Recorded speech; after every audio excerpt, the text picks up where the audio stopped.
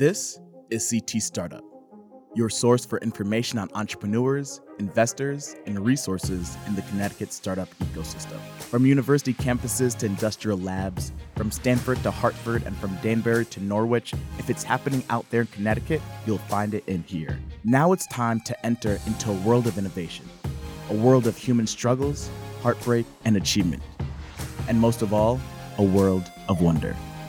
Welcome to CT Startup. All right. Hey, how's it going, everyone? This is going to be another episode of CT Startup podcast. This is Eric Francis from Trifecta Ecosystem. Dave Bernard from North Carolina. And this is going to be a fun episode because we get to throw it back, but also bring it forward with introducing my two partners at Trifecta Ecosystem, Spencer and Kieran. How you guys doing? Doing good. Yeah, excited to be back. Yeah. So this is basically an update on Trifecta Ecosystems. You always hear it in the opening what is it, monologue, epilogue, Yep. whatever we want to call it, of us talking, yes, about our, what I do on a day-to-day basis. And, Spencer and Kieran are here to talk a little bit more about it. So I just want to say I feel very outnumbered. You do, as you should. As a matter of fact, I'm going to put my headphones down and walk away. You guys just do what you're going to do. This is the moment we've been waiting for. Yeah, exactly, right. Trifecta's taking over the podcast. Screw you guys. Yeah. So I hope Dave's going to be asking a lot of questions as our both as our lawyer and as the host. But yeah. So take it off, guys. Spencer, if you want to give a quick update on like where we've been, because it's been about a year and a half, 2 years almost, I think. Crazy to say 2 years about that, but Yeah. What's been going on? Kind of drop the bombs. All right, so let's see, compressing 2 years into a few sentences.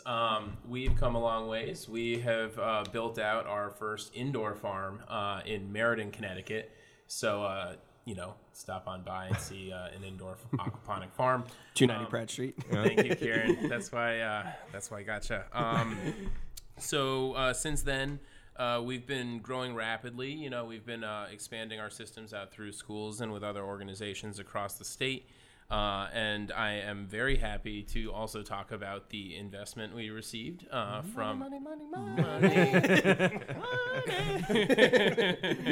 Yeah, it was very, very exciting. Super grateful to the South Central Regional Water Authority of Connecticut, or the RWA as we call them in the House. We worked with them over the last year and a half to put this deal together. So we have a kind of this interesting deal of a convertible line of credit type of deal, which is maybe interesting to your listeners looking for interesting ways to do a round of financing for themselves. Kind of a combination of a convertible note, which is a loan that can be converted into equity down the road should that work out that way. But it's actually structured instead of a loan as a line of credit. So we're not beholden to the total sum should we not choose to take all of it. And RWA doesn't need to put it all down on the line right off the bat. And we can kind of draw down on this pool of money as we see fit. So that's been very exciting, helping to fuel our growth. So, last time we were on here, I think it was the three of us. It was the three of us, yes. So we're up to 8 total employees with also a handful of interns, which have been helping to fuel all this growth. And it's been a really exciting past 2 years. So when you say you get your systems spreading across the state in different places, what do you mean by your systems? Because you guys have expanded from just creating. I mean, the original part was we're creating aquaponic systems and then selling them and installing them. But that's you've done a lot more than that. So that's right. What we're really looking to do here, both in Connecticut and eventually across the nation, is really create the city that feeds itself. And we see that not coming from... That sounds like a trademarkable phrase. As our lawyer, you heard it here. Ding, ding, ding. Yeah, heard it here on the air. So timestamp that. It's more than just a trademark kind of phrase. It's a real mission that we're on. And it's a vision we have of cities that can feed themselves, that provide a meaningful amount of their own food for their own populations, and becoming less reliant on our long distance kind of food system. And we don't see that happening from the one or two major producers in any city, but rather a distributed system of production happening on a small, medium, and large scale. And doing so having urban food production in combination with the existing suburban and rural food production, you can create an actual food sustainability or food sustainable city. So to your question, what do? We work with people who are already living in cities. We call them hidden farmers because they're already in the city, and we're helping them to grow meaningful amounts of food using technology like aquaponics, like indoor farming, like controlled environment greenhouses, so that they can do farming in cities in this new type of arable land that, didn't exist 50 years ago. But now with these technologies, these urban buildings and urban landscapes become farmable land.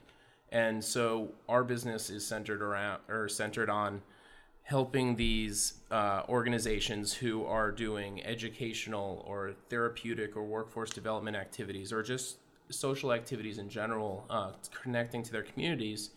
We help them use food as a vehicle for that activity. So we install systems in classrooms so teachers can use it as an educational tool across a huge variety of topics, all your science, technology, engineering, and math topics, but ranging up to entrepreneurship and social studies and many other things can be taught using these living ecosystems. And then we have other groups working with disadvantaged populations who are using these systems in either a therapeutic or a workforce development type of setting where they're learning real job skills and they are actually learning on the farm how to do this farming and also entering the workforce because of the kind of executive functionings that they're learning on the farm. So that's my answer to that question. Yeah, and just to provide a little context to why and behind the mission. The UN predicts that by 2050, over 80% of the population is going to be living in an urban environment, and they also predict that we'll be over 10 billion people by 2050. So what we have is a large scale of urban sprawl. We're seeing already that our traditional agriculture sources are facing destruction from environmental scarcity, from things like, our current farming practices are degrading soil and things like that. So we have a situation where we have a lot of people who are going to be coming on the planet soon.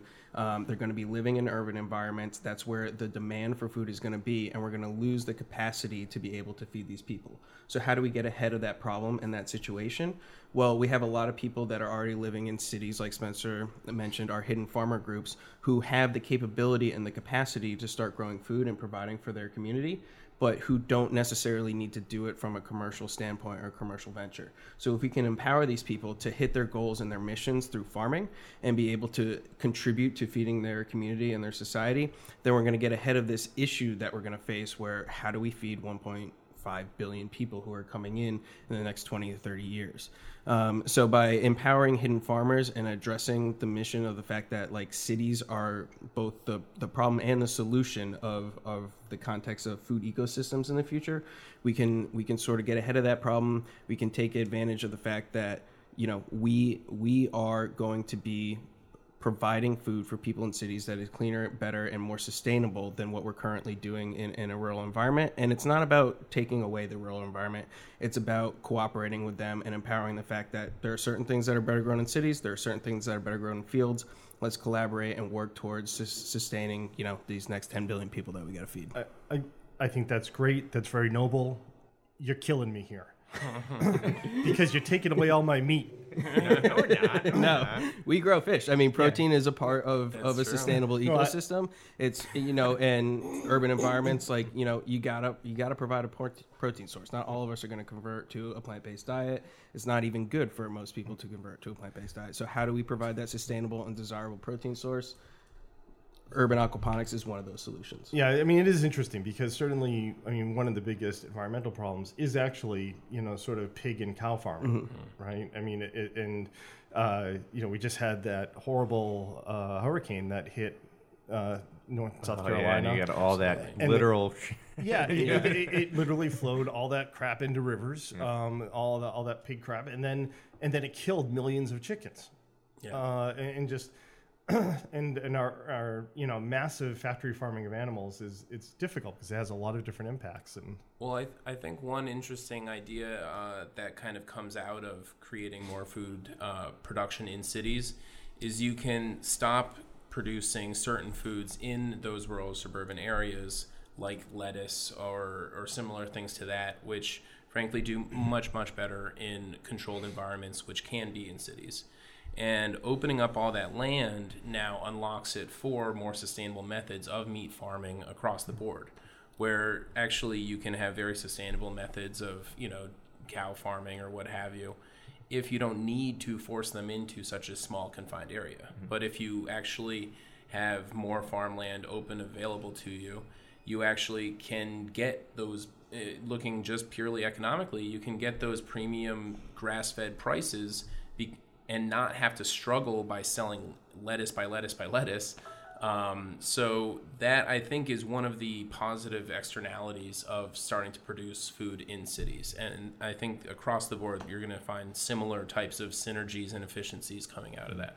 yay, bacon. Yeah. and I will have to say is that I think one of the other things that we need to mention, and kind of a lot of other companies can get out of, is that when you guys were on the podcast last, right, and we were talking, it's like, it was Fresh Farm Aquaponics. We were an aquaponic farming true. company. Yeah. Another update. We changed our name to Trifecta Ecosystem. Wow, that was a long time ago. Yeah. So Chris, if you're Chris, Oh, our yeah, producer, exactly. if you're out there listening, You have that's to a change your company- name. You have to yes, change your name and stick to it. That's a company that actually changed its name, and they announced what the name was. Exactly. But one of the big things was that we changed from just being an aquaponic farming company to an agricultural company and a food ecosystem company, or at least we always saw ourselves as that, but that's not how we were represented.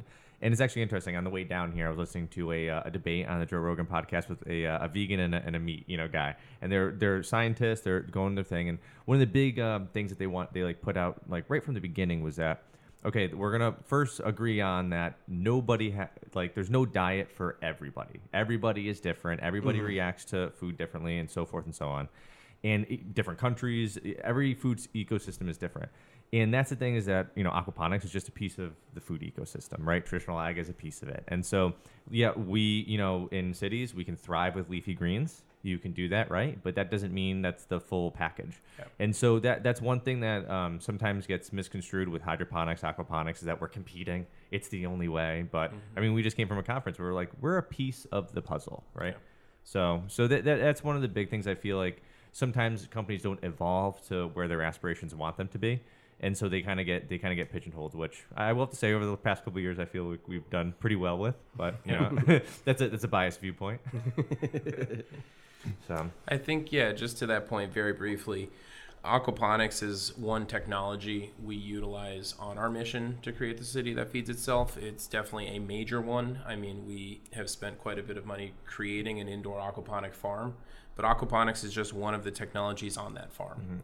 There's many other underlying technologies that are required to create a city that feeds itself. Including, I imagine, must be sustainable energy. I mean, having an indoor farm, frankly, only works as well as it's powered. Yes. And, you need energy that's going to be continually sustainable in order to make that work without creating additional demand on a already sort of weak structural system. Absolutely. Yeah. That is, I think, a critical underlying need of getting this industry up and off the ground. I think there's a couple of similar critical underlying needs that need to be addressed. The cost of energy is one, which we've seen, is starting to be affected by renewables, which is very exciting. Connecticut is the third highest in the country, I think. So after Alaska and Hawaii. Really? Yeah. So, I mean, if you can make the model work here, you can pretty much expand it anywhere. That's a good way to put it. But we look at the bright side of things. At the end of the day, we are replacing the sun, and that is an expensive thing to do. As technologies improve, the efficiency of lighting and things like that improve, the efficiency of solar, and the ability to capture and store energy improves. It just makes our model more and more sustainable. But that is the hurdle that we have to overcome. And sort of what we're trying to showcase to the industry as possible is that even though, we're controlling the environment and sort of putting the ecosystem into a container, it's still sustainable. In fact, in some cases, it's a lot more sustainable than doing it the old way, which was fields and tractors and transport and storage. People don't realize, but there's a lot of energy that goes into transport and storage. And if you remove those factors and transfer it to growing locally and delivering locally, you can actually save and in some cases improve the sustainability of what you're doing. Yeah, I think an interesting thing for anyone out there who wants to look at this as an economic model over time is, I believe it's called Heitz's law. It's kind of the corollary to Moore's law. It's the efficiency of LED growth over time in terms of energy efficiency to output in lumens. And it is going up and up faster than Moore's law has been going up for 30, 40 years. So that is one of the major economic indicators that I see to making this industry sustainable. Going along with that is renewable energy. It's not just our lights that we need to power. We're powering heating and cooling and pumping and air blowing and all these other things. So there's always going to be an energy draw. So renewables is a huge piece of that as well. But I think those all affect the growth of the industry, which in turn creates a self-fulfilling cycle. As more people join, the cost of goods goes down, and because the purchasing power of the industry goes up. The components for these systems, which are currently pretty expensive because they're not selling tons of them in a sort of, like a commodity item. Once it gets down to that level, you're going to see this proliferate everywhere. It is going to offer people a sustainable, not crazy level of work to provide a sustainable income for themselves. And I think it's kind of a no-brainer that people are starving for something like that. And what we've seen and experienced firsthand as farmers feeding our community, it's a very fulfilling type of job. So you might be willing to take maybe not a huge salary you'd get as some executive or something like that. You get a nice, healthy, sustainable salary and the ability to contribute to your community and essentially live and thrive within your community. I think that kind of excitement is something people are looking for in a really fundamental way right now. And as we see these economic factors affecting the ability for the industry to grow, those two things are going to smash together, and you're going to see this whole thing bloom, to use a corny pun. So we've talked a lot about growth in terms of plant growth and methods and techniques. What about distribution? So let's say I want to be part of the city that feeds itself, and I decide to put it on aquaponic farm in my basement, and I start or wherever, and I start growing more amounts than I can use. Yeah. How do I get that in the hands of other people? So that's pretty much exactly our starting story. Is we grew for ourselves and ended up with too much and started to sell it. And we figured that's going to be a pretty common problem as people start doing these systems. And what we found as we started building systems for our clients is not only are they not really farmers, but they're definitely not salespeople or marketers. So what we do, for example, is actually help aggregate produce from clients and move it through our distribution system, which is a local, and Kieran will speak to this in a minute, is a local, for lack of a better term, it's a community-supported agriculture, but I don't want to take words out of Kieran's mouth. So basically what I'm saying is a part of the city that feeds itself is modernizing the traditional farm cooperative. Many local producers working together to create a scaled buying and selling power is what the future holds.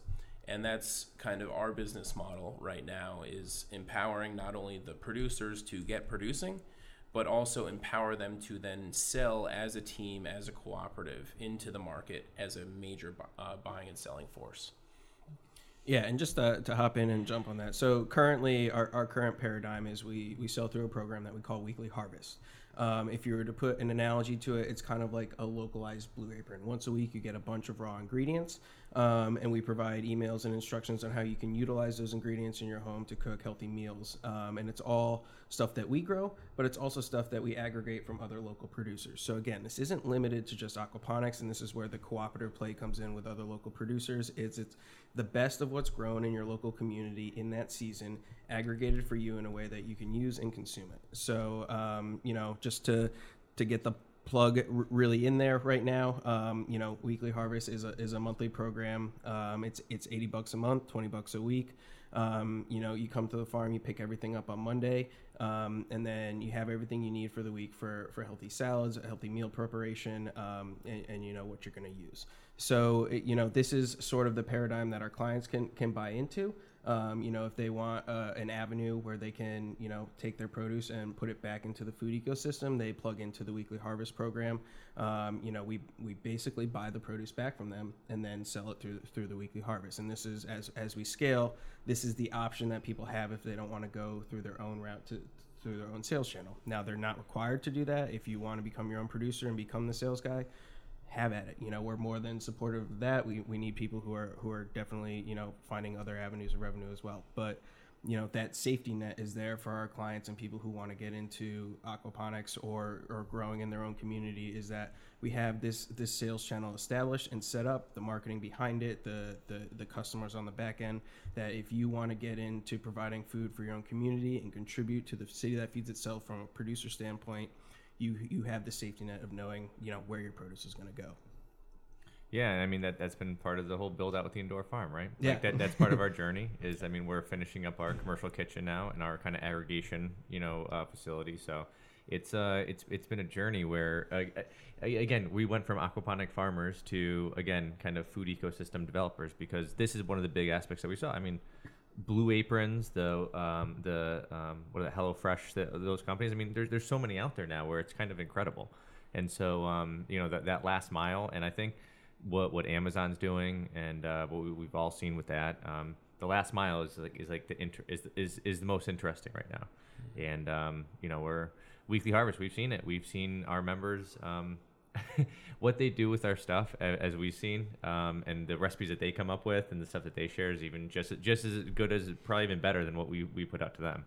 Yeah, no, it's super inspiring to see people sort of, get really motivated to cook with what's provided by their own local community, and get inspired by the fact that, this is what we have to work with locally, and by contributing and getting, and sharing those recipes, with other members of Weekly Harvest, it's inspiring the paradigm of a true local food ecosystem that's changing the way food is being consumed, towards a more sustainable model that is going to be able to scale with us as we grow. So, shout out to our members. They're awesome. They're constantly inspiring us to keep going, and reinforcing the mission that not only is this something that's good for the planet, but it's good for the people too, and it's something that's desired out there. I think you guys have a whole nother revenue stream you haven't thought of, which was I'm a rabbit owner. And, I do need weekly green supplies. Oh yeah, to keep the rabbits comfy. You're probably gonna share.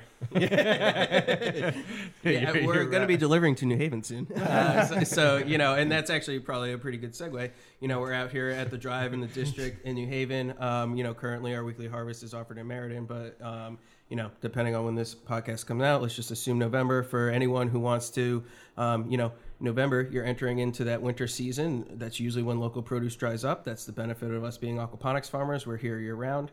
If you're interested, hop on to trifectaecosystems.com. There'll be a pop-up that pops up immediately when you get there that asks you to join Weekly Harvest, and that's the easiest way to do it. So you said it's $80 a month? Yeah. Yep. So you could do like a $40 a month rabbit option? Oh. Yeah. I like it. I feel like they eat more greens, not less. Yeah. But I will say, talking about, this probably will come out sometime in November, early November. But we're a year old, or a year into growing, right? Like actually, and like our Weekly Harvest members, which one we don't have any like drops. We've only had a few people kind of leave, and they left because they're gardeners themselves, right? Yeah. And their gardens are gonna come back around, and that's the interesting part about us is that we can start in the winter and go through the winter. And so, I mean, we're in November will literally be the 1 year anniversary of our weekly harvest program. I just saw the thank you Facebook for reminding me, but our first plant went in on September 26th, 2017 at our facility in Meriden, and our first harvest was in November, and that's when the weekly harvest program started. And it just goes to show, like, that's sort of our value proposition is that you get, what you've been experiencing over the summer. You can get that all winter long, by supporting this program. We still work with other local producers to provide stuff that we don't grow, even throughout the winter time. So it's great. Well, I absolutely think that's fantastic. I still like my subscription to the Bacon of the Month Club, but no. And we're not here to replace that. You never know what might come down the pipeline. The Lettuce of the Month Club, it really could work. That's effectively I'm not sure if what you're we're familiar with breakfast salads. This is a new this is a new trend, but they're very bacon friendly. I really do think this is absolutely fantastic. Everything that you guys have done, I've known you for many years now, and before you were even Fresh Farm. It's been interesting. You've been the fly on the wall since from the conception stage all the way through, to where we are now. So that's an interesting perspective. That's actually the nicest anybody's ever called me. Anybody's used the term "fly on the wall" to apply to me. It's the nicest context. I think it's fantastic. I'm glad you guys were able to come on here today. We're always happy to have Eric, but it's nice to have some other voice besides Eric to talk about Trifecta. Yeah, that is true. And I will have to say is that the three of us have definitely benefited from the ecosystem in many different ways, whether it be the accelerators, the mentorship, just the overall connecting. And, we're definitely at the stage of our business where we can give back more, kind of give insight and stuff like that. And we've helped the different pitch competitions and so forth. Obviously we're very motivated to talk to any other food entrepreneurs or, organizations that want to do more in the food ecosystem. So please reach out to any of us. It's either Eric, ERIC, Spencer, and or Kieran, and we'll put their number, their stuff in there too. You can reach out to us if you want to connect about anything local food ecosystem wise.